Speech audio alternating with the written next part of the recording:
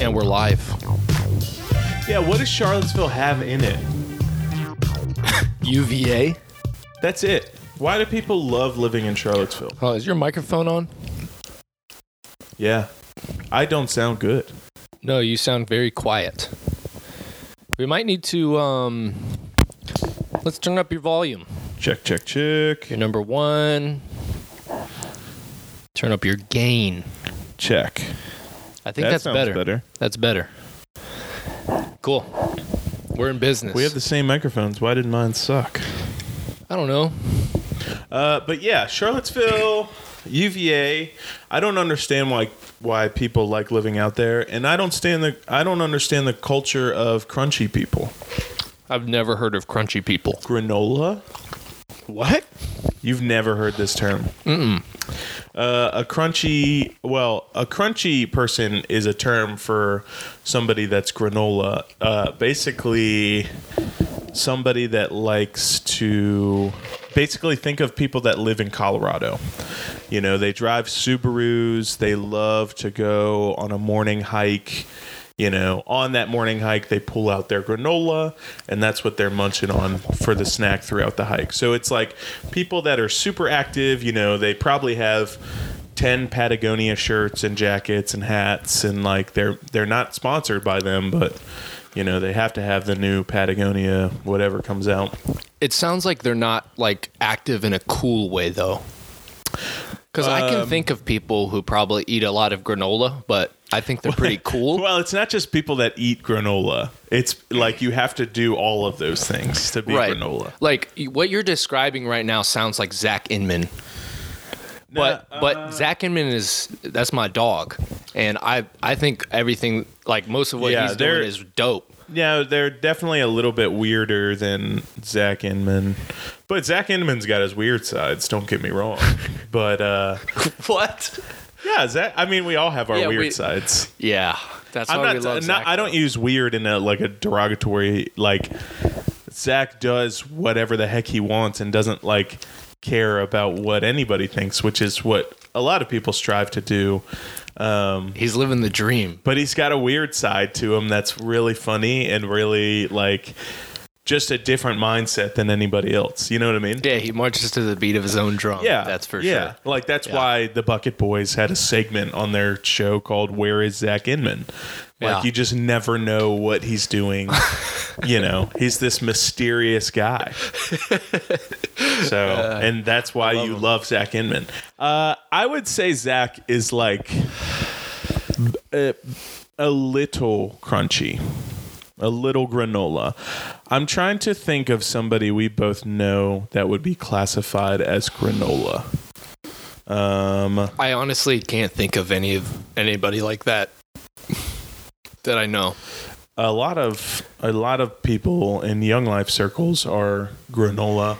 Yes, but it's the white person with typically has a lot of money. I think to that's be able a classification. They have to be white for sure. Yeah, blonde. Maybe no. I would say there might be more like brunette but blue eyes white people that are granola. You know what I mean? Yeah. I just think listens to Avett Brothers. Yeah. And Bernie was borderline granola. Taylor Swift probably a lot. I don't know about Taylor Swift. I would think more like Tame Impala, like kind of like the you don't know who these people are? You don't know who this band is? Wears anklets? They're like hipsters, but kind of that climb mountains. That are all about climbing mountains and drive a Subaru. That's a huge thing. You got to drive a Subi. So Alex is almost there. Yeah. I mean, I don't really know if she's classifies. Oh yeah, she's white. She has green eyes. She's brunette. Does she eat granola? I don't really see her eat granola that much, but I know that her family likes Atkins bars. If you're familiar with Atkins bars. Why do old people swear by the Atkins diet? I don't know. I took one look at that ingredient list and saw that it had soy in it, and I said, I'm not no soy boy. I'm not going to eat this and up my estrogen levels. Yeah. Get that out of my face. Get it out, dude. Do you know what the Atkins diet is? No. The Atkins diet is basically the old people's keto diet. I really don't know what the difference is. The whole point of both diets is to keep your carbohydrates at a like significantly low level. Like I think in Atkins, you're not supposed to have more than like 20 grams of carbohydrates a day. And I think in keto, you're not supposed to have more than 10. I really think that's the only difference. Dude, I couldn't imagine having a diet where I only eat 20 grams of carbohydrates a day. Yeah, it's ridiculous. You're already done. You're I took one bite of my bagel sandwich and you're done. And I was done. Yeah. So, but for some strange reason, old people, like anytime they go on a diet, they're just like, yeah, I'm going to go on Atkins. And it's like, what is this obsession? My dad, like anytime he tries to go on a diet, he's like, yeah, I just got to go on the Atkins diet. Just got to cut back on my carbs. Well, to be fair to the boomers, that's like the only diet they had. Well, the Atkins diet is their diet. Our diet is the Whole30 diet, which honestly makes more sense, but it's still a very cookie cutter diet. Whole30 and keto, I would say. Keto, a lot of people are, or the Plexus diet. Oh God, I don't even know what that is. I don't even want to know. I don't know. I don't actually know if there's a diet associated with it. But the pink drink, it's a drink, right? The pink drink has probiotics in it. It's mysterious. It works magically. Oh, okay. Would you like some? Just kidding. I don't have any. I'll drink it. Yeah, I won't. You won't drink it? You refuse? No, I refuse. I'll get my probiotics through other sources. How about that? What, like kombucha? Yeah. Yeah. Like sources that I don't have to pay a ungodly amount of money to get, and also I don't have to be a rep to sell it. Oh, to sell kombucha? You can just... Yeah, you can just buy it from the store. Yeah. I don't have to buy it from a Plexus rep. Well, I don't have to... You don't have... Well, technically, you don't have to be a rep to buy Plexus. But they want you to be a rep.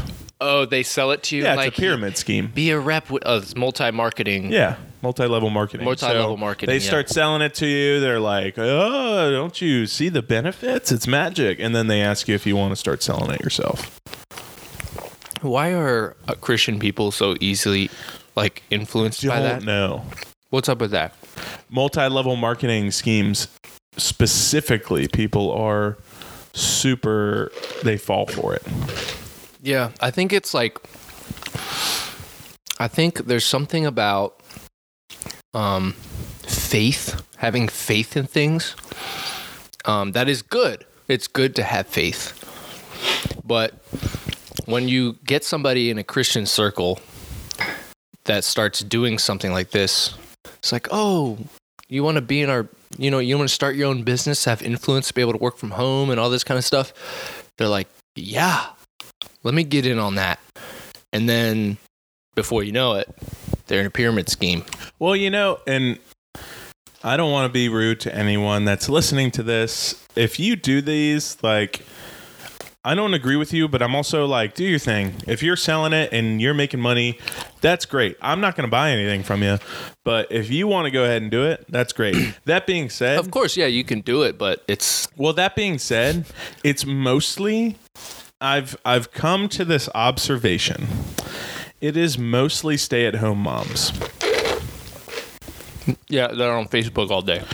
Yeah, but I think there's a reason for that. If you're a stay-at-home mom, either one, you want to stay at home with your kids, see them at least for their first few years, ensure that they're growing up the way that you want them to grow up, and you might not trust other people watching them, which is totally fine. I don't have a kid, so I can't comment on that. But I would probably feel the same way about weary of who's watching my kid, who's doing that, just a tad. So I understand being a stay-at-home mom or dad or whoever, but also there's the idea that if you are a stay-at-home mom or dad and you can't go out and get a job, the lure of being able to work from home, mostly advertising over social media, it does sound pretty like appetizing. It does sound like, oh, like I could do this and I just have to post on my story once or twice a day. Like, sure. So I can see how people that are stay-at-home mom, dads, whatever, kind of get into this sector of work. Yeah, I could see how, but it's but still at the dumb. same time, I don't agree with what you're doing. Because then what happens is, in a sense, a lot of your relationships become commodified, and you see the relationships you have as business opportunities, and it. If somebody were to reach out to me, they're like, hey, dude, hey, what's up, man? How you doing? I haven't talked to you in a long time. Like, oh, hey, yeah, I'm good. How about you? It's like, oh, I actually have this business opportunity. Yeah, that's the biggest thing where those people go wrong. It's like, hey, if you're a Christian and you have relationships and then you turn those relationships into money grabs, that's a real shame. Like that will ruin your credibility of who you are and what you're like, the relationships that you build. However, there are those like freaking idiots that like, oh, that might have been too much, but we're going for it. There are those idiots that like you have not seen since high school. You've not seen their face in person in 7 or 8 years. And they reach out to you and say, hey, how's it going? Like, saw you got married. Congratulations. That's awesome. Like, would love to, like, hang out, get coffee, whatever, like, and just see you and catch up. And then you're like, oh, yeah, like, this isn't my personal experience. I'm very good at sniffing out pyramid schemes, but, I know Brooke or Brooke's friends have had some people that do that, and then they go and get coffee, and then it's literally them trying to sell their product for an hour. If you approach me and the first thing you say is, hey, like in a high-pitched voice like that, I'm like, don't talk to me. Because I've noticed that there's a difference between when people speak with their head and they speak with their chest. If they speak with their chest, they're a real one. But if they speak with their head, hey, it's like, yeah, like that. No, I'm just kidding. That's a little too much. But if you like, it's... And I do this sometimes too, like especially when I see somebody that I don't want to talk to, I'll do that as well. Oh, like, you're like, oh, what's up, man? Good to see you. I'm like, hey, man, what's up? That's my head. Yeah. My chest is, hey, man, what's up? There's a difference. Or yo, if I see somebody I know, I'm like, yo, what up? Yeah. I'm not like, hey, like, hope you're doing well. Yeah. The key, if you ever see me out in public and I say, oh man, it's good to see you, I hope you're doing well, and I walk away, I don't like. You don't care. You don't actually mean that. I don't bump with you. I don't bump with you, bro. But if I see you and I actually like have a conversation, and if I say the words like, hey, we should hang out or meet up sometime, then I do want to hang out. But if I don't hit you up, then I probably have just forgot. Don't be afraid to hit me up. I'm not one of those people that say like we should hang out sometime and then I don't hang out. And then I don't intend to hang out. Yeah. Like if I say, hey, we should hang out, I have the intention to hang out. If I say, hope you're doing well, I don't want to hang out. I don't want to see you. I don't care to see you again. I don't like it when someone says, let's hang out. You should hit me up sometime. No, you hit me up if you want to hang out. If you want to hang out, yeah, hit me up.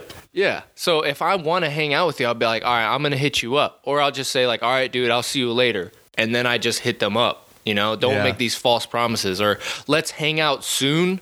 Don't tell me that either, because we're not going to hang out. Be like, hey, what are you doing next Saturday? Yeah. Let's get some coffee. Pick a date. Yeah. You actually got to like say something specific, or else it's just not going to happen. It's just an empty promise. The only reason that I don't do that is because I think I'm a victim of, I don't put anything that I do, I don't put it in a calendar. And so I am a constant, and Brooke gets mad at me for this, I'm a constant victim of planning things and then stacking other things on top of those things because I've forgotten that I planned this thing. You know what I mean? Yeah. Like, I am constantly like, hey, let's hang out next Saturday. And then we hang out, and then we schedule to hang out next Saturday. But then I'll see somebody else and they're like, hey, what are you doing next Saturday? There's this going on. And I'm like, oh, I'll be there. And then like the Friday before that Saturday, it's like, oh, crap. I totally forgot I told 2 people I would be at these places. Right. And so what do you do? Do you stick with the first plan, or do you go with the second? Right? You have to stick with the first plan. Do you, though? For the What majority. if the second plan is way better for you? That's tough. Then I might... I also, like, I don't care about, like, friend group circles. If I'm friends with you and I want to do something that another friend group's doing, I'm not afraid to invite that person into this other friend group. So first route I would go is I would see if I could cancel on the second plans. If the second plans seem awesome, then I will try to invite this other person into the second plans that seem awesome. Or I'm also very good with shifting times depending on if the other person can. Like, I'll say, hey, actually, I forgot about this thing that I'm doing at 12. Can we hang at 10 instead? And if they say no, then to both, then I'll cancel the second plans because I've made that commitment to the first person.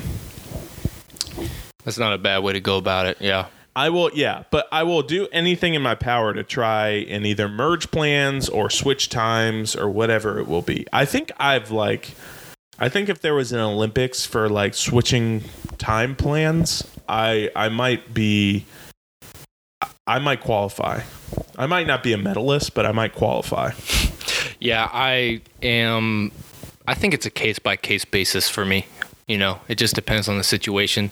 And at this point, like, I don't really have any expectations for plans for the most part. Yeah. At this point, like, the amount of times that, like, people have bailed on plans, whether it's other people or me, is, you know, you can't count. Yeah. So anytime I make a plan that's not, like, super set in stone, I'm like, we made a plan, but, you know, this is always subject to change. So not having expectations about, you know, if something's actually going to go down actually, like, frees up a lot of stuff. And there's always things to do. So I don't get upset about that kind of stuff like I used to. Yeah.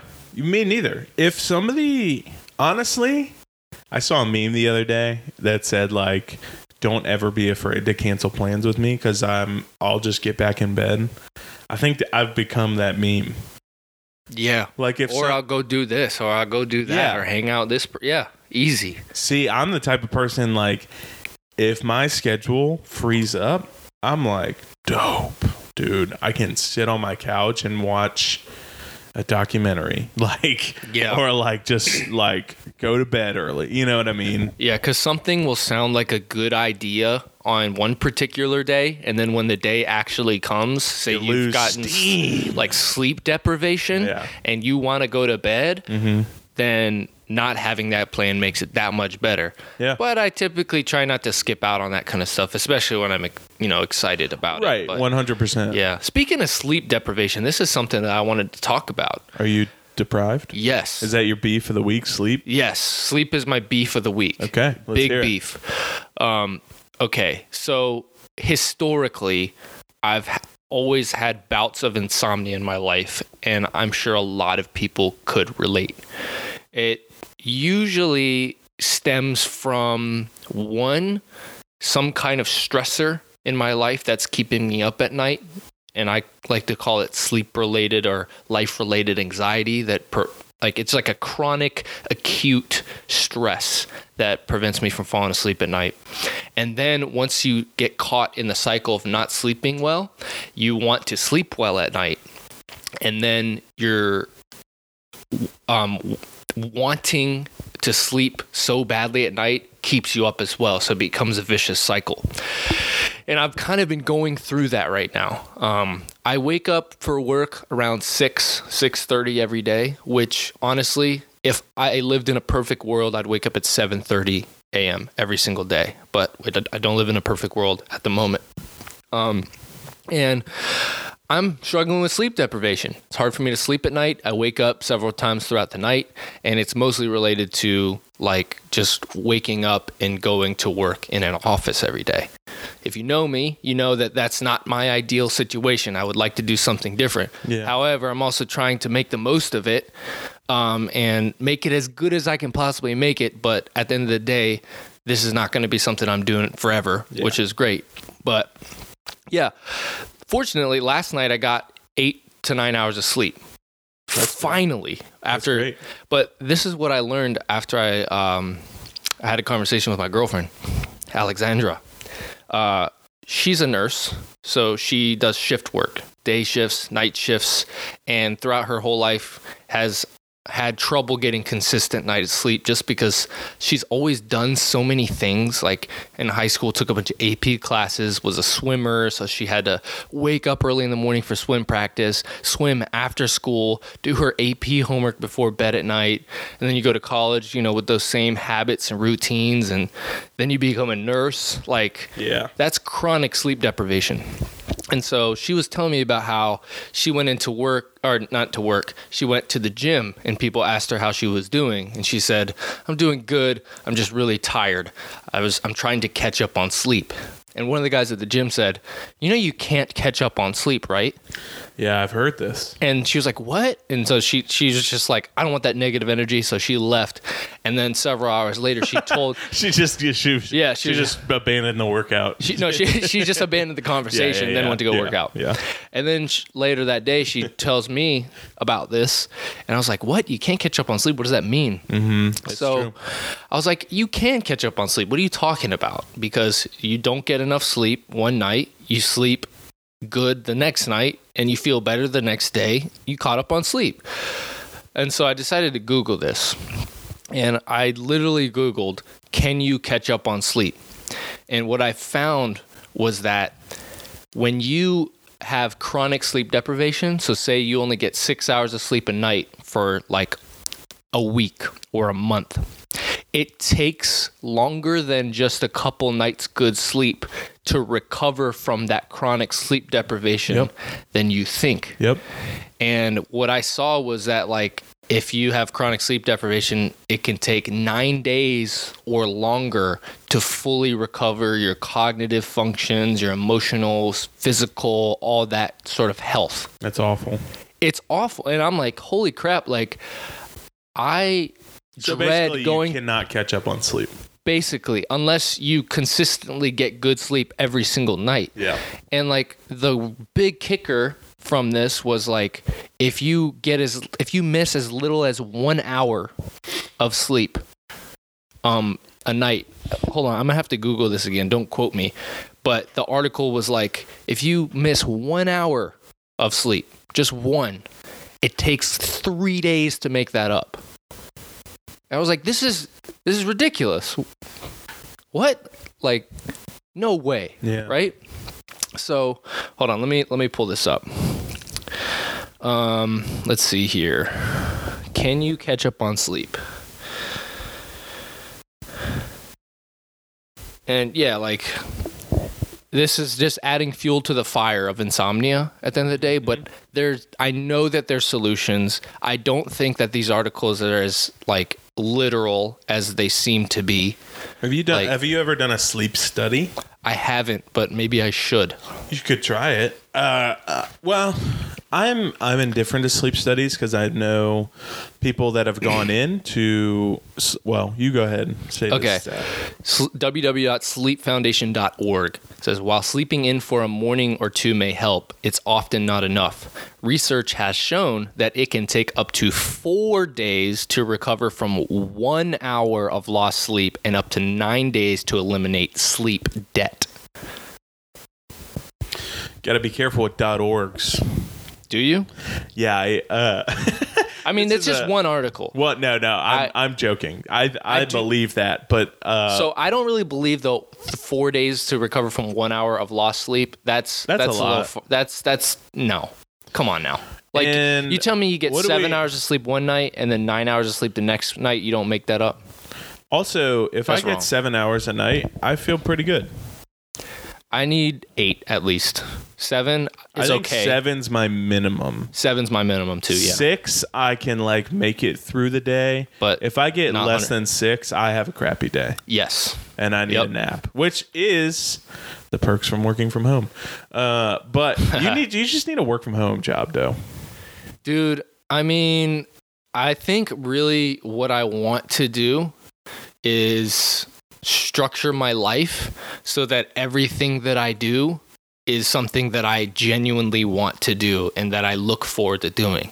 So like right now, like there's some days where I wake up and I'm like, okay, I'm excited to go to work and make money, but I don't want to do the same exact thing every day forever. You should work for That weighs on me. You should work right? for a European-based company.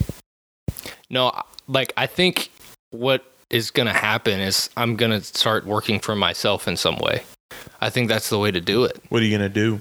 I don't know. Can I don't know you yet. start an engineering firm? Is that what you would want to do? No. What do you want to do? You know, I don't really know yet. You're just gonna I have some ideas. Shenandoah LLC and yeah. go for it. What are your ideas? I don't really feel like talking about them because I feel like if you talk about ideas, especially in a public sense, it kind of kills them. What? No way, dude. I think so. I think it motivates to like go harder after it. Here is in my mind. I'd rather just do it, instead of talk about it. I have ideas. I guess as I do it, I'll update you. How about that? That sounds good. I think differently. Where if I'm not talking about something, I'm probably not doing it. So I've been talking to you. Well, I will talk to you about this. Yeah. Off you don't the wanna talk podcast. I don't want to talk about it on the podcast. See, for me, I live a life where this is like getting very introspective, but I've noticed about myself my whole life. I live in a mindset where I think that my life is a spectacle sport where people are watching me, which this is totally crazy. And this might be like... Well, like The Truman Show? Have you seen that movie? Maybe not like The Truman Show. And I haven't seen that movie. I know the premise, though. Like, are you saying you're like the hero in your own movie? I'm not the hero at all. I'm not the hero. That's not what I'm saying. I'm saying that just people are like watching me do what I'm doing. So the more that I do what I want to do, like the more gain that I'm getting. Maybe that is the hero. Maybe that's just you're the main character. Maybe I'm just a sociopath. I think I think that's a very healthy way to look at your life. Well, so for an example, like if I was in high school and I would go to the stadium at Great Bridge to run, and no one else would be there, but I would envision people in the stands watching me and like cheering me on, and if I was failing, like motivating me to do better. I think that's kind of crazy. At the same time, what I do today is if I want to do something, I speak about it to a lot of people. Because when I speak about it to a lot of people, in my mind, and this is just a trick that I do, and again, this could be totally sociopathic, but in my mind, they're going home that day and they're like, I wonder if Andrew did that thing. And if I don't do that thing, I feel like a failure. So what I've been doing specifically like the past month is I've been working out and trying to eat healthy. And I've been talking about that a pretty good deal to people because it motivates me to talk about that to people. Talking about it to people motivates me to go to the gym and to track my caloric intake because I'm like, oh man, the next time I see that person, I want to look better. Like I want to be able to say that I accomplished this. And it's want accountability, I guess. Yeah. But not like the thing of it is like the next time I go see whoever I'm telling, unless it's you, they're probably not going to ask me about it. You know? So if I don't talk about it, then odds are I'm not doing it. All that to say, if I'm telling you that I'm wanting to do something, I've already put it in the works to start doing it. And then when I tell you that I'm doing it, I'm doing it. Like, and that's motivation for me to be able to talk about it. Where you are somebody that wants to have the inner circle of people that know what you're doing, know your aspirations.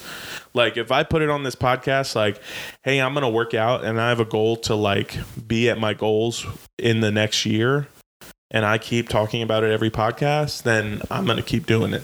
If you hear me stop talking about it, that's when I've stopped doing it. Interesting. Okay. Yeah. I guess it's just different strokes for different folks, you know? Yeah. And different like motivations, different, like you said, like you're almost more motivated to do it when it's not in a public sense. Yeah. Because you want to do the work and not talk about it. Yes. Because I don't want my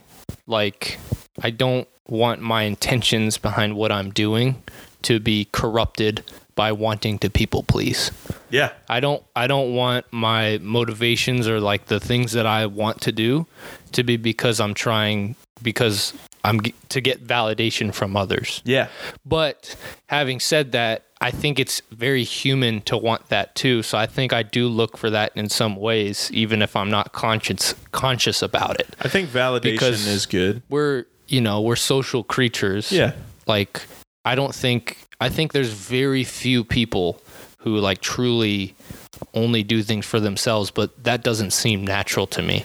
But there weird? Seems to be like this balance that some people have, where they have this perfect balance of doing something for themselves, but then inviting other people into that, and then it becomes this thing that everybody enjoys. Who's your best example of that?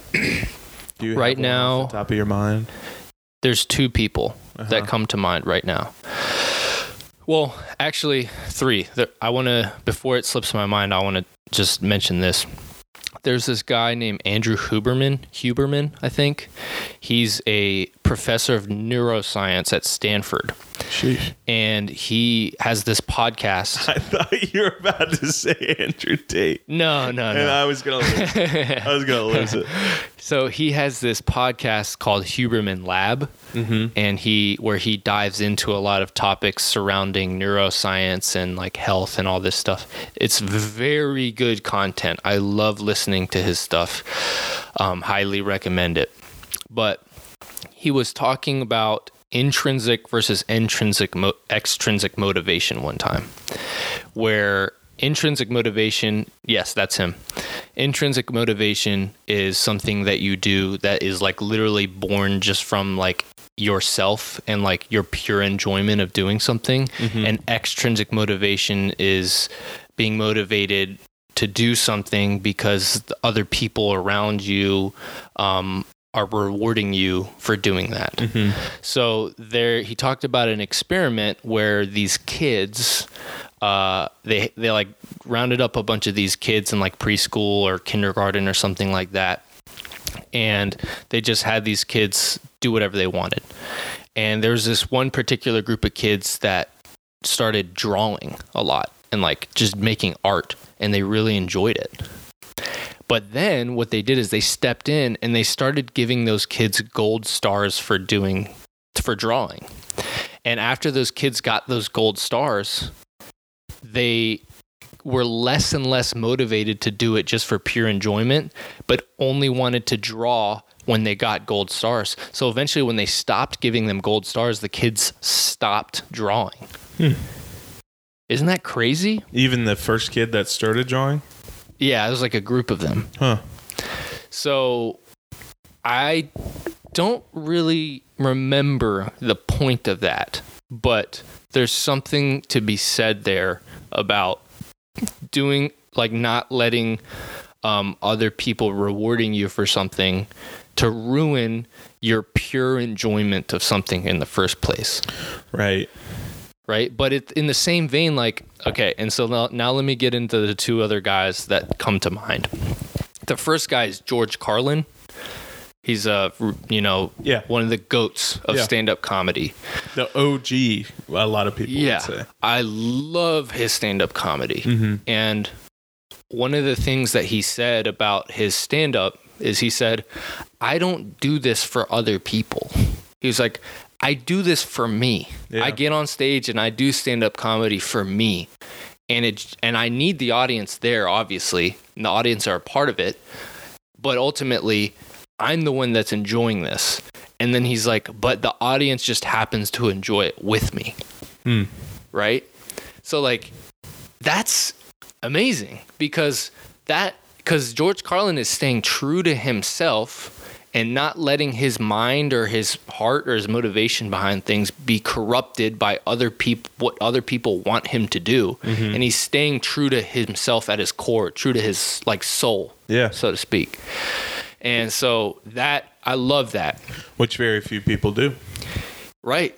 But it's actually, I don't know, like I'll talk about Jesus. Look at Jesus. Like he went away from the crowds of people and his disciples and stuff and mysteriously disappeared into the mountains to be by himself for indefinite periods of time, and then would return and talk to the people again. And there's just something about that like isolation or like that time alone where when you're in the quiet of just being by yourself, you're able to connect with God or connect with yourself on a deeper way than if you're around people and around noise all the time that's distracting you. And so that brings me to the last person, Justin Vernon of the band Bon Iver or Bon Iver. Bon Iver. He's famous for going into like a cabin in the woods for a long period of time after he was like sad about something to do some soul searching, and is in that cabin. I think it's off his EP Blood Bank. But like he just made music by himself there a lot. I didn't know this. And there's one song on that EP called Woods. And the whole, it's sampled on Lost in the World on My Beautiful Dark Twisted Fantasy by Kanye West. And it's 4 lines that he just repeats over and over again that are kind of ambiguous in meaning, but the sounds that he makes in this very simple song is like, it just speaks to you. Like, and I can't explain it, but that is like what I'm kind of chasing, whatever that is, right? And so it's artists like him, it's artists like Kendrick, it's artists like George Carlin that don't produce all of this like honestly garbage art, in my opinion, because they're not worried about the numbers and about this extrinsic stuff.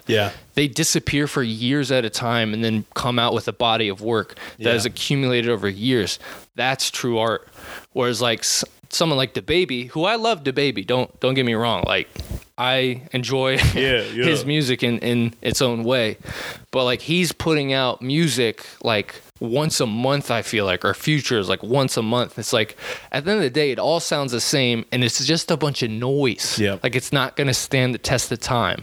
It's going to like represent the culture that we're in right now, but it's not going to stand the test of time the same way Kendrick album would.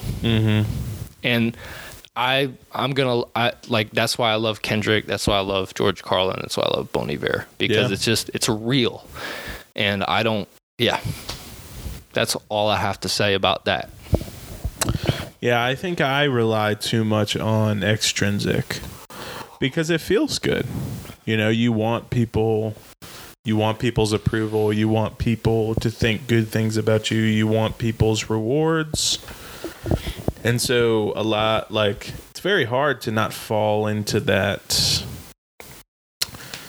kind of rhythm where you do things because people think that you're doing good. I'm a very extrinsically motivated person.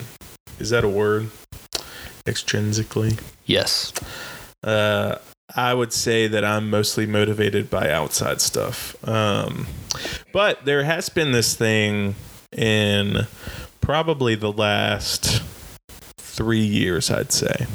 Probably when I moved to Fredericksburg, of how can I get myself to intrinsically motivate myself to do the things that I want to do and succeed in. And I think I'm kind of coming into my own in that kind of doing the things that I want to do and succeeding in them, and getting the gratitude for myself in that. I think a lot of it has stemmed from a little bit of isolation from COVID, which is good because you have to keep yourself moving. You have I don't know, during COVID, a lot of times I was alone with my thoughts, and just thinking about the things that motivate me, the things that I want to see myself doing in 5 years, just kind of these goals, and there's no one there to what's the word? Extrinsically motivate you in those goals. When you're isolated, there's no one pushing you to get better. You can FaceTime people, but it's really whatever you want to do, it's on you, Yeah. And so I think there was a clash where, COVID kind of ended and I'm around people again and it's okay. I'm going again for what motivates me, I cannot say this word. Extrinsic. Yep. Extrinsically motivates me.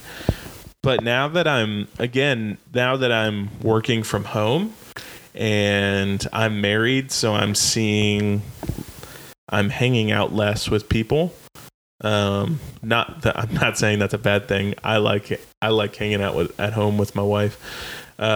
There's that kind of more introspective look to intrinsically motivate myself. Yeah, I like hanging out with people who know themselves well and are true to themselves. That is a soul nourishing time. Yeah. As, pretentious as that might sound. But when I hang out with people that don't really know who they are, it's exhausting to be around them because it's a lot of noise. It also makes me sad. Right. For them. Right. And there's different levels to this, there's plenty of people who are way more in touch with just God or the truth of themselves or whatever, however you want to put it, than I am, right? And I probably sound like noise around those people. Yeah. I don't think I could kick it with, Justin Vernon or Dave Chappelle. Yeah. And, feel, I'd feel out of place. I'd be like, wow, these guys are they understand things way more than I do, right? And that typically comes with age as well. Well, and you have to realize that they've gone to a place where they need to try and understand themselves better. Right. Justin Vernon went to a cabin in the woods by himself for months. Dave Chappelle left what he was doing, left millions of dollars on the table at Comedy Central to go find himself. You know what I mean? And Kendrick did the same thing. I think after Good Kid, Mad City, he went to South Africa as well, just as Dave Chappelle did. So there's these pilgrimages or something that a lot of these guys go on. I think that's good for you. And these intrinsic journeys where you take yourself to go find yourself. And really the things that make you tick, the things that make you, want to be you. Yeah, there's you can see patterns of this everywhere if you have eyes to see them. You look, if even the Bible, I feel like with a lot of Christians in the church, there's just this very surface level cookie cutter understanding of it, but the person who's considered the father of Judaism, Abraham, the one that God single-handedly picks and says, you're going to be the father of my people, of many nations. He basically gets told to go on that pilgrimage himself. He's like, get out of your father's tent and go and just figure it out. Yeah. Take a step of faith. Yeah. And with all of these biblical characters, you see that same thing happening.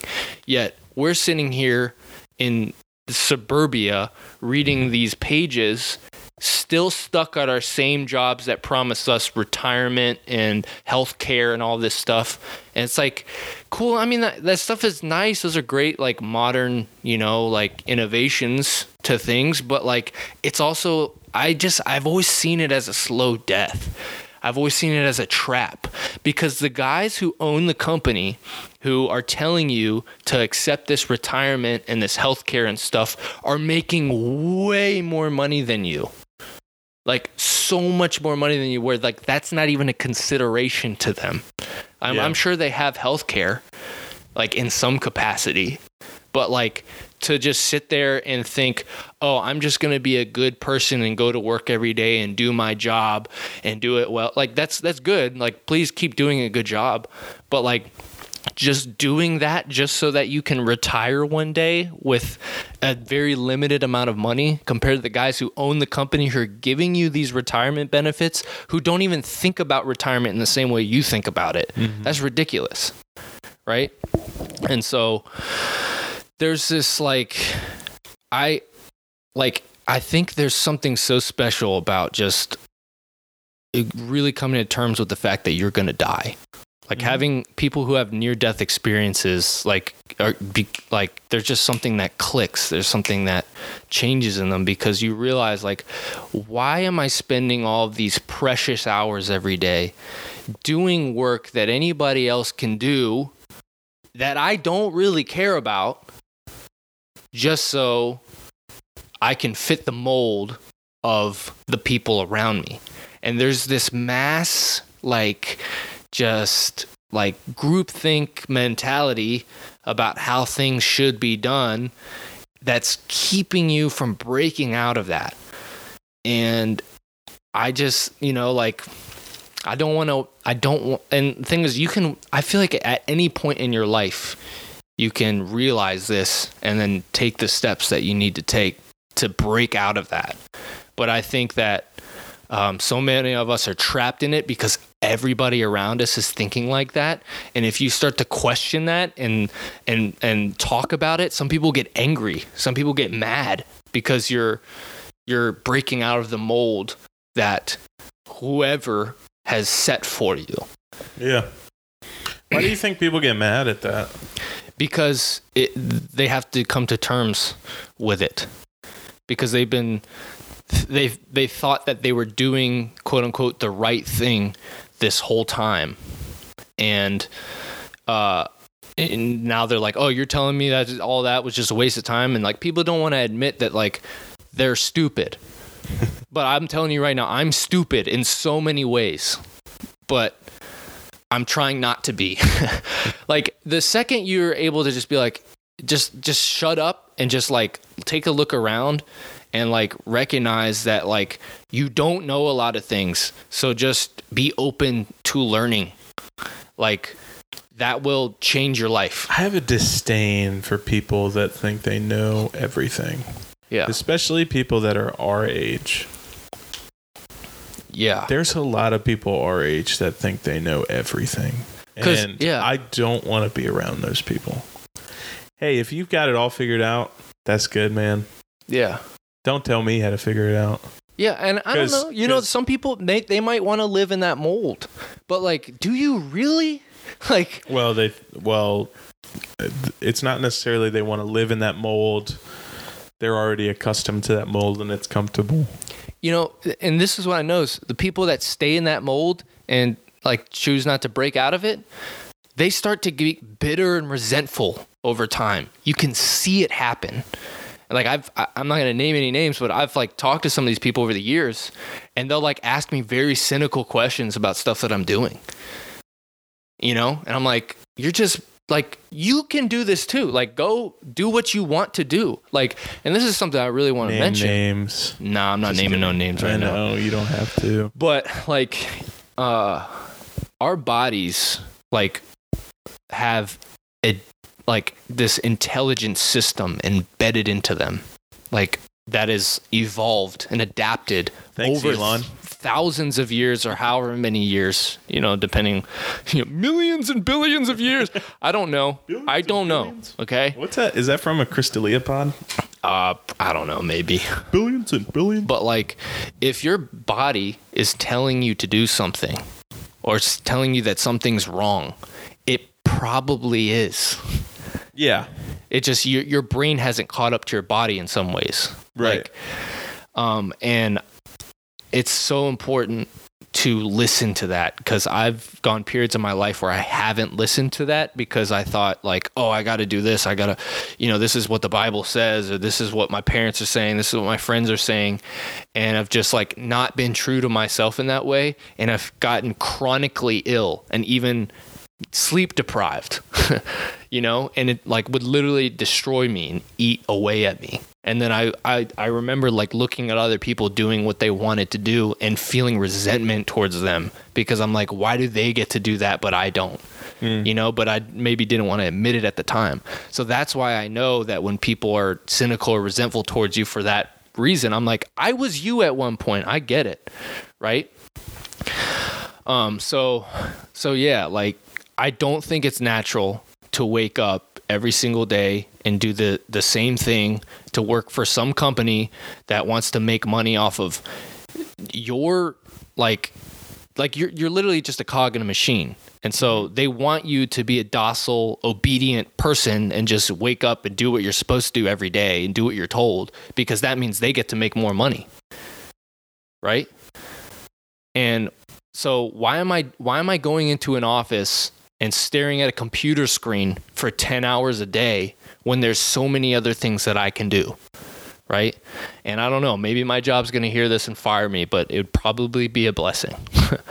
Because at the end of the day, I was telling people at work, I was like, why do you work here? And they're like, oh, because I like doing it. And I was like, yeah, I'm not going to lie. I don't like doing this at all. I was like, I like to talk to you guys and walk around the office and talk to you. But I'm ultimately showing up here so I can get my money and go home. So what are you doing there? What do you mean? What are you doing there? What am I doing at my job? No, like, why are you there still? To make money. Yeah. To make money, and it is, as much as I don't like it, it's providing some structure in my life. Yeah. And it's allowing me to be around other people, because they're like, for the past like 2 years, I was doing like tree work and like construction work, and a lot of times I'd be working alone. And it was very isolating, and that was hard. That was very hard. Yeah. And it was physical labor, and I was also like working out, maybe doing too much outside of that. So I was just also tired all the time.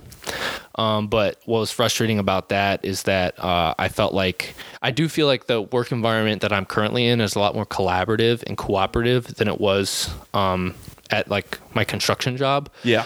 Just because like the kind of person that has like, learned to like work with others at a successful engineering firm is different from the kind of person who has just worked construction ever since they graduated high school. Mm-hmm. So there's like, there's less of like egos that you have to deal with. There's definitely still egos, but there's less of that. Right. So it's less stressful to be at my current job. It's the lesser of two poisons. At the moment. Yeah, for sure. But, obviously, like, I think my dream, and I think a lot of other people's dream, is to be able to like have more freedom and like do what you want to do and collaborate with other people who also are on that same plane. Yeah. Like, I don't, I think cooperation and collaboration is like one of the best things about work. You know what I think the biggest problem about that mold is? I think if we lived in other countries, it wouldn't be as, well, I don't know if I'm going too far with the statement or I'm like wrong with the statement, but I think if we lived in other countries, it wouldn't be as hard to break out of that mold. It wouldn't be as hard? Like, I think it could be hard. Like, think about if you're in the Middle East and you're, your neighborhood's getting bombed every day. You don't have an education. All you know how to do is work a cashier at a gas station, So we are in a very fortunate situation. I'm saying just to break out of the mold where you have to work a 9 to 5 every day to get the money to live the life that you want. Like, that's the American dream, right? And so, like, it's harder to break the mold because that's the standard that's set as the American dream that says, like, you need money to do things. In order to get money, you need that degree so you can get a job and work 9 to 5 to get that money to do the things you want. Like, it's a cycle, right? Yeah. You want a house, you got to get a good job. You want to get a good job, you got to get the education.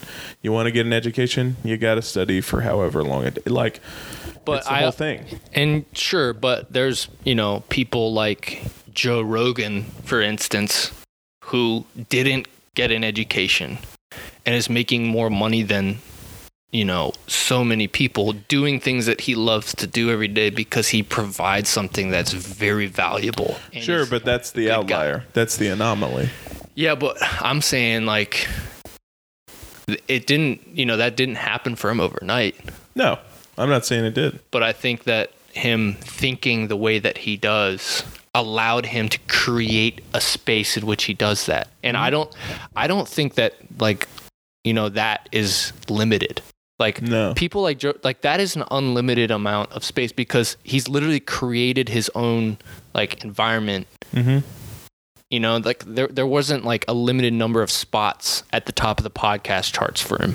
He literally just did his thing, and then people liked it, and then now he's at the top, which wasn't even his goal in the first place. He didn't have an extrinsic goal. Mm-hmm. His goal was intrinsic. He just enjoyed what he was doing. Yeah. And he just kept doing that. Yeah. And now, you know what I mean? Mm-hmm. So, I've gone down the path of, like, getting the engineering degree because it was going to give me money and do this, and, like, out of fear that I wasn't going to have a job. And, it's like, I don't want to live like that anymore. That's what I'm saying. That's the American mold.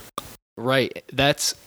So what I'm saying that's the elite's mold for the common American people, because they want us to, like, be cogs in this machine so that they can stay at the top 1%. Yeah. And keep things running smoothly and provide order to, like, how they want the world to be. Yeah. While we're doing the dirty work for them. But what I'm saying is, in other countries, that's not necessarily the mold. Oh, like what? What countries? Like just any other country where you really don't need a degree to succeed. Well, I don't know. Like, I think that the same thing actually applies here. Like, I think it applies everywhere. I'm not, yeah. But, like, we need a paradigm shift. But what I'm saying is that is literally, like, when I say the words American dream, that is the American dream, is to go to college, get a degree, get a 9 to 5, white picket make fence.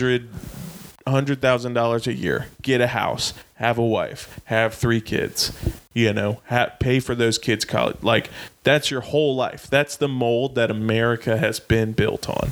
Yes. Yeah. And it's not a bad mold. Like, I will say it's not like, horrible. It's not terrible. There's worse molds than that. 100%. Yeah. But what I'm saying is, if that's the American dream, it's harder in America to break out of that mold than any other because place. It's such a good mold. Yes. Yeah. Yes, I agree with you. Yeah. Because it's like, what? Aren't you grateful for this? Yeah. Just like, yeah. It's like, okay, keep doing what you're doing. Do what you're told. It's like, okay. If it ain't broke, don't fix it. Yeah, I don't want to step on anyone's toes. But it's starting to break a little bit. For sure. I mean, like, I think just because I think people's mindsets are shifting. Yeah, yes, because there's like these long conversation forums like this that everyone's listening to now. Everyone's listening to Joe Rogan, listening what he has to say. Everyone's like, that makes sense. That resonates with me. I want to do that. And I think the culture is definitely shifting. Well, but the biggest problem that you have is that you have people. The majority of people that try and break out of this mold fail. That's the thing. Really? Yeah, I believe so. Yeah, I think... Like, how many people, like, just for an example, how many people quit their jobs and try to go out to Hollywood and act? How many of those people actually make it through? Not many, but at the same time, I think that, like, you're abandoning one mold and going for another mold when you try to go to Hollywood and act. because Hollywood even has like its own. Well, you could say that for anything. Well, you're like, jumping, and a lot of people that do that like are actually doing that because for like extrinsic reasons. Like they're going out there because they want to become famous and make a lot of money and all this stuff and be like the big face on the movies. And it's like, don't do it for that reason. Like, do you really want to go be in Hollywood? Probably not. Like, and that's why I actually, But what if they do? Yeah, some of them do. And they still fail. They do still fail, but guess what? Like, they fail, but at least they tried it. You know, at least they went for it. And but what I'm saying, even if they fail to be a Hollywood actor, like they can have the pride that they went out and they tried it. And then afterwards they could figure out something else. Like Frankie Muniz, I think he was like an actor in Malcolm in the Middle and Agent Cody Banks and all this stuff. I think the dude sells wine now and apparently he loves it. You know what I mean? Yeah, but he had the money to do that. He did have the money to do that, but like, it's very easy to switch molds when you have money to do so. True, but like, you know, okay, so I think what I'm you're not making hating on Frankie Muniz, but what I'm saying, like, it would be very hard for somebody that doesn't have the millions of dollars that Frankie Muniz has to go start a winery, and a successful winery. Well, that's why you don't start a winery then.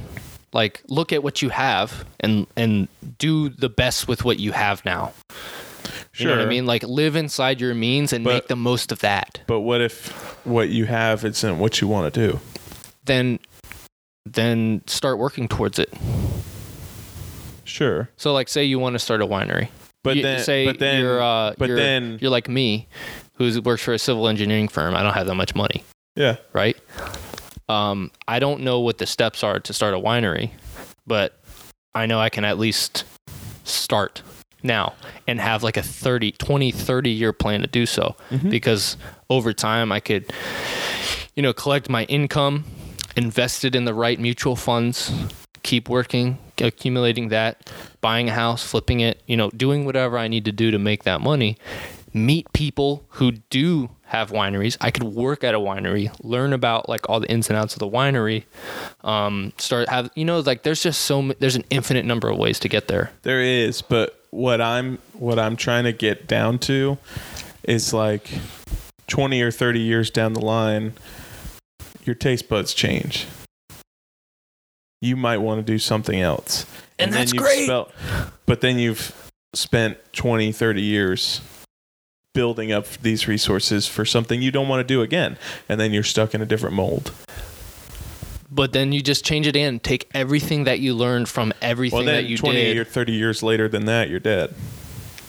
Yeah, but at the end of the day, you just spent your whole life in this mold, is what I'm saying. Not really, though. Like, you're still, like, I think, you know, like, what's the saying? Like, enjoy the process, not the destination, or enjoy the journey, not the destination. I don't think anyone does that, though. I think they do. Dude, I hate the process. I love it. Like, this conversation right now to me is the process, and I love it.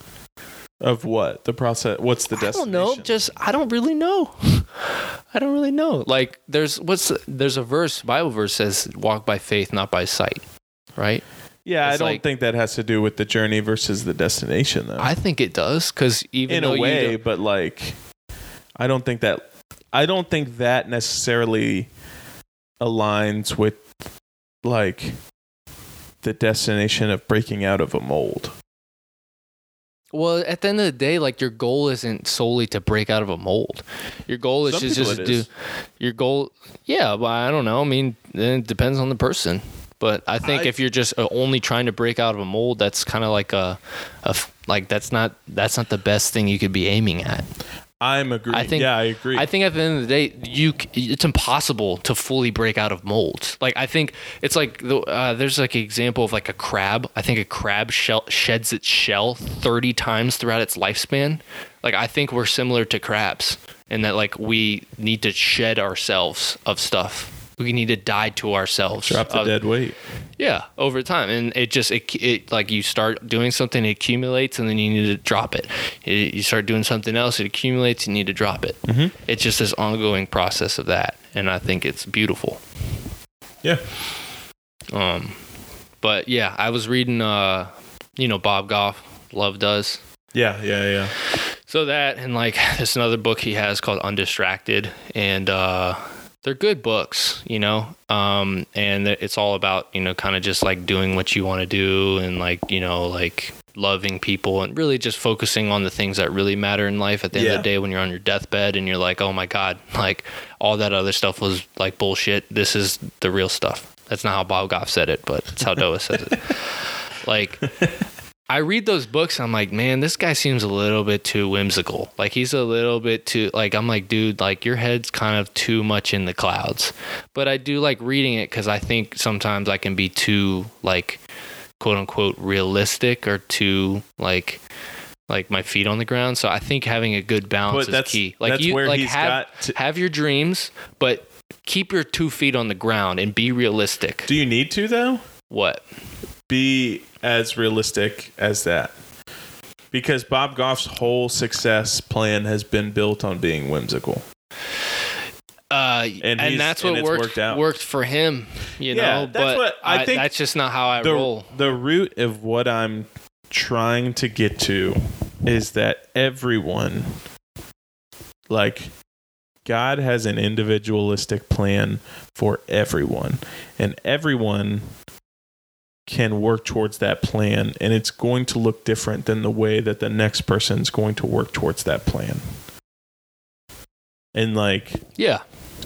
So like, not everyone is going to get to their destination by doing the same process. I would argue that everybody has a different process to get to their destination. Absolutely. And so I don't think that there's a formula to get to the journey, or to get through a process to get to a destination. There's not, yeah. I mean, I like it's funny how like many movies we watch, and in every single movie, the main character goes through a series of a bunch of adversity. Mm-hmm. Like where they don't know what to do and they don't know where they're going, and they, you know, like hit rock bottom, or they experience some traumatic event that starts their adventure. But we sit there and when that happens to us in our lives, we're like, oh, you know, like.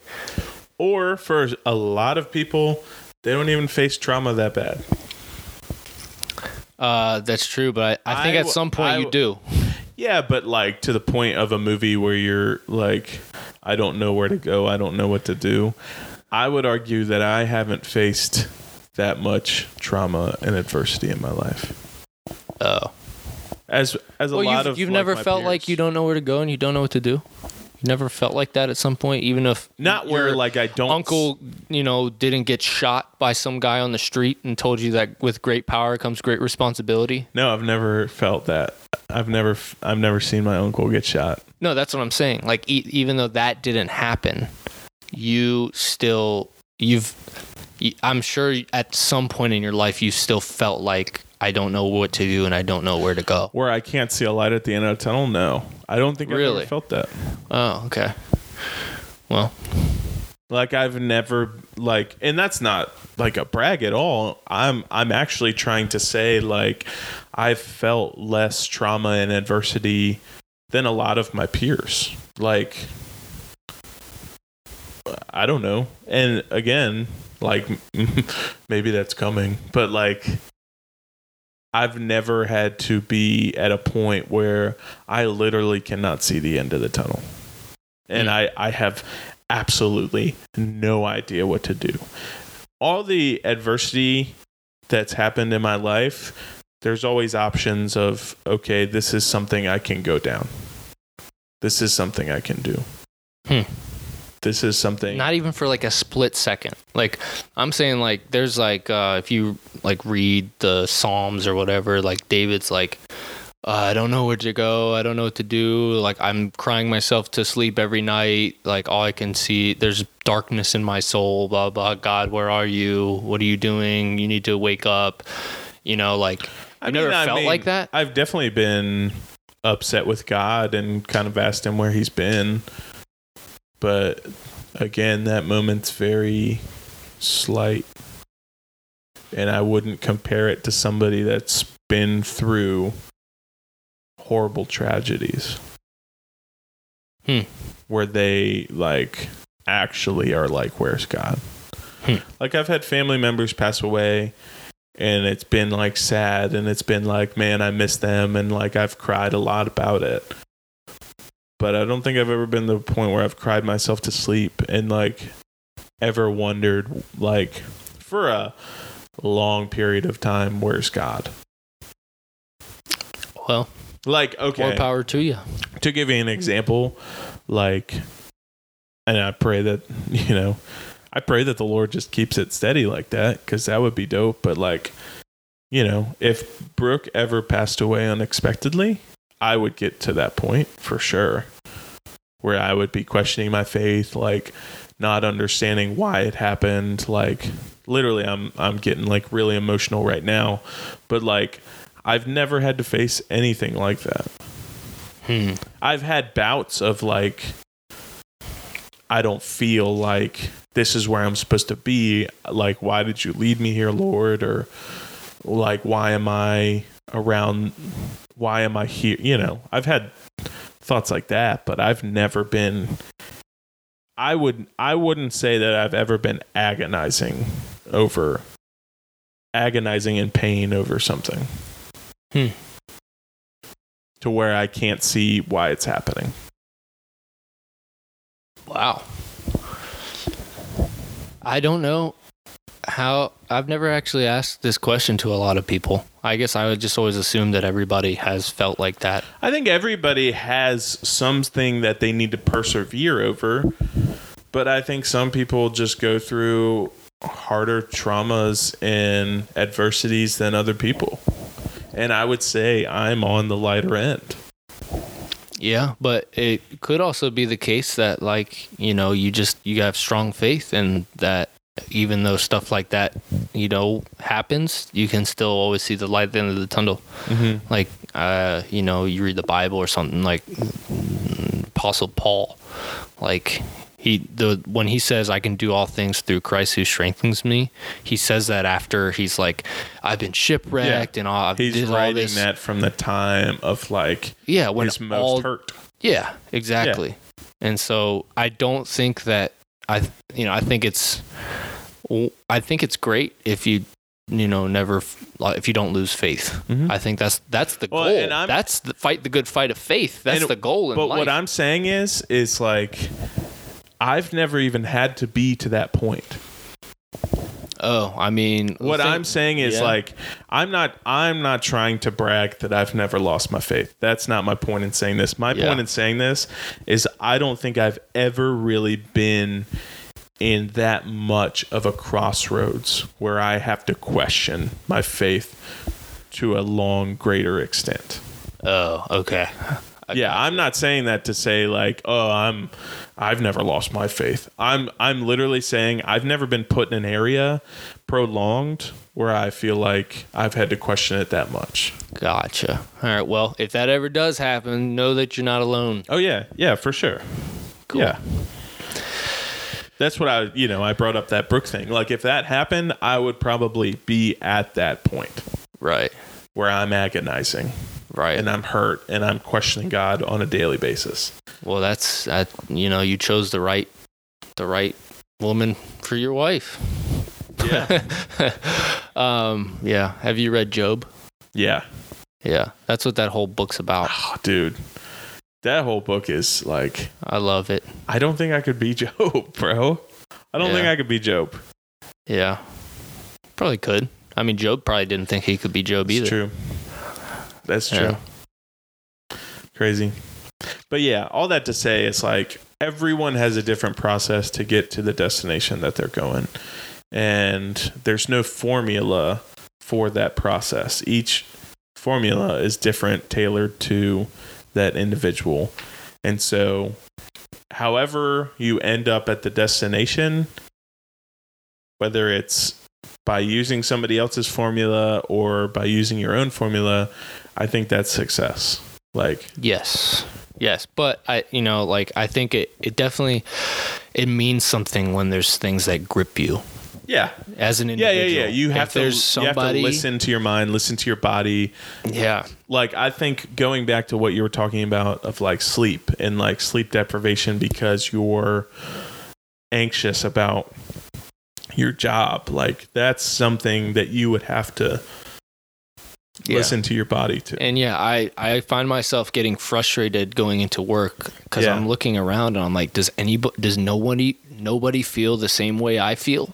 Because I'll say little comments. And they don't want to. I'll say little comments here and there some people. To point to how I'm feeling, but I won't like say it straight up, with the exception of only a couple times, just to see who bites. Some people are good though. Some people at your office are good. Yeah, that's where they want to be. Which is crazy. That's what they want to do. Which I'm at that point. I'm good.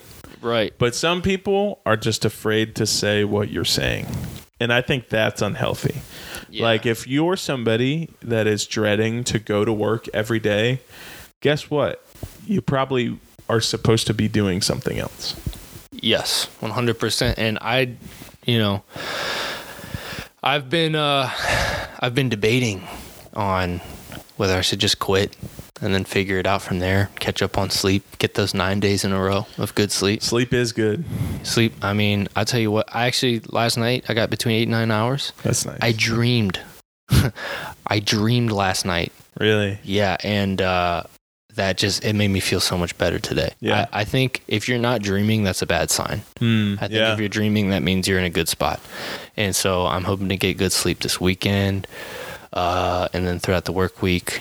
But at this point, I'm in my office every day and I look out the window and I think to myself, like, nothing is stopping me from just walking out of here, just grabbing my stuff and just leaving, Now, I don't have a game plan for what it is that I'm going to do, but I think I'm going to come up with one soon. Well, and that's where people would argue, and that's why I brought up the whole Hollywood thing, is that's where people would argue you should have a plan.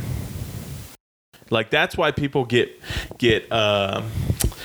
I don't get uncomfortable when you talk about these things, but I know some people get uncomfortable when people talk about doing stuff like that because they know the statistics of how that works out. You know what I'm saying? Yeah, but I think at the end of the day, when you can feel it in your gut, when you know, like you know when you know, and so I'm not going to just do it if, I'm not feeling good about it. But like my plan would be take off work, go do whatever I want for a couple weeks and get as much sleep as I possibly can. And then from there being like, oh, okay, I'm awake now. I got my sleep.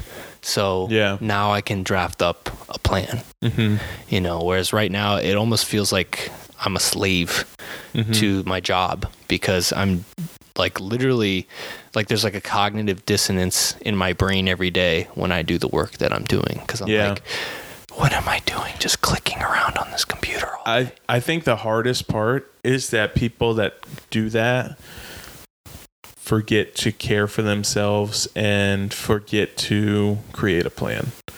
Right. But that's the thing is, dude, I care for myself really well. Yeah. I could make a plan easy. That's what I'm saying. I think I just need to make some more money, have some more money in the bank to buy me some more time. And maybe that means I work a couple more months. And that's what I'm saying. That's the difference. That's why I wouldn't be like uncomfortable with you doing that. If it was somebody else and I'd be like, hey man, maybe you should keep your job. I don't know. But, different circumstances. Yeah. And who knows? Like, I don't know. I might be at this job for like a long time, but I'm definitely, you just got to do the right steps.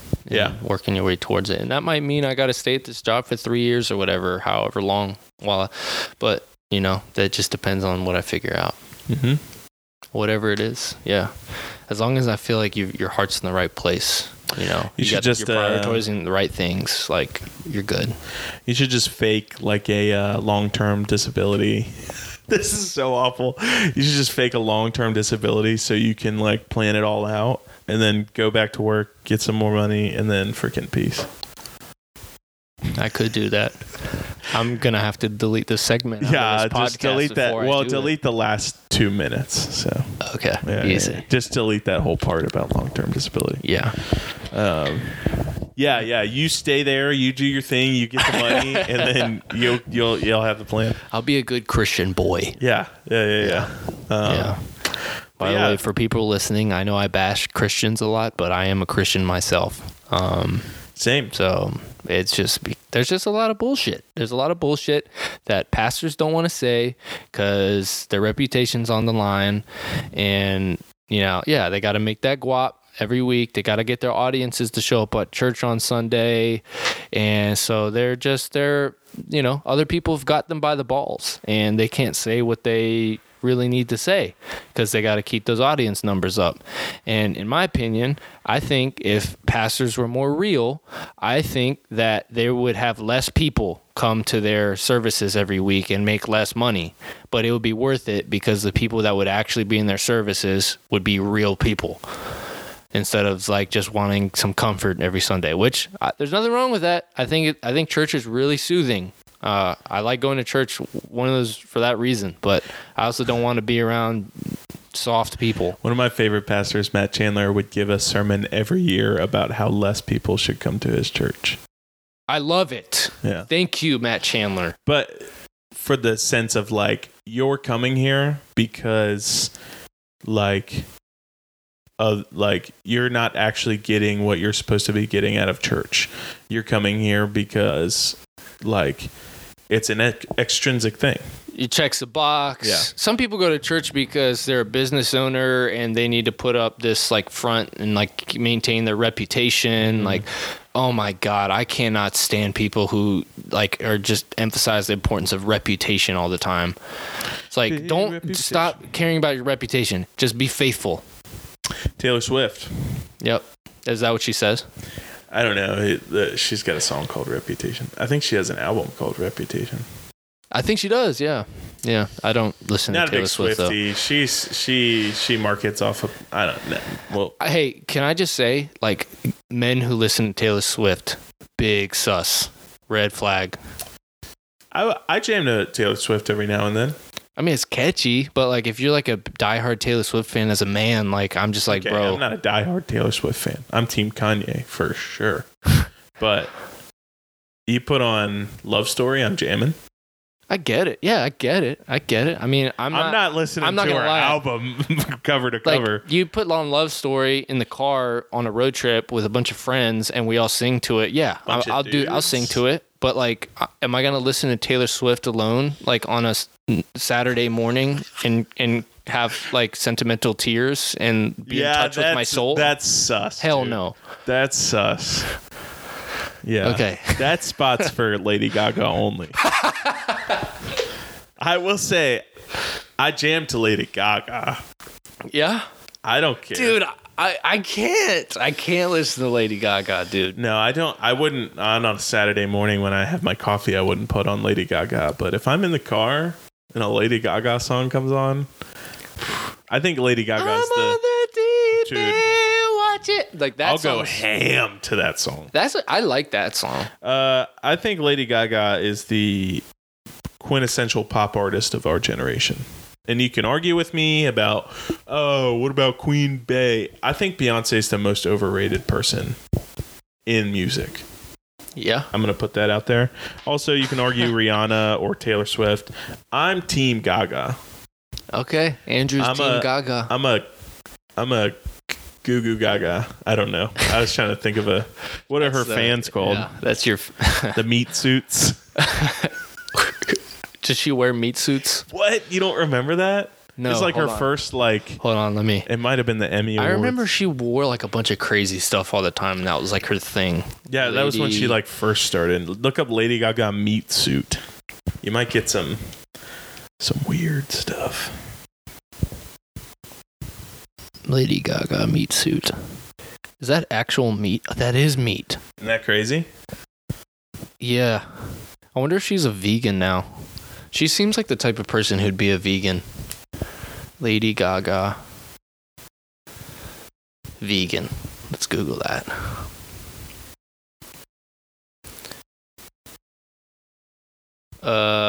Lady Gaga explains her meat dress. It's no disrespect.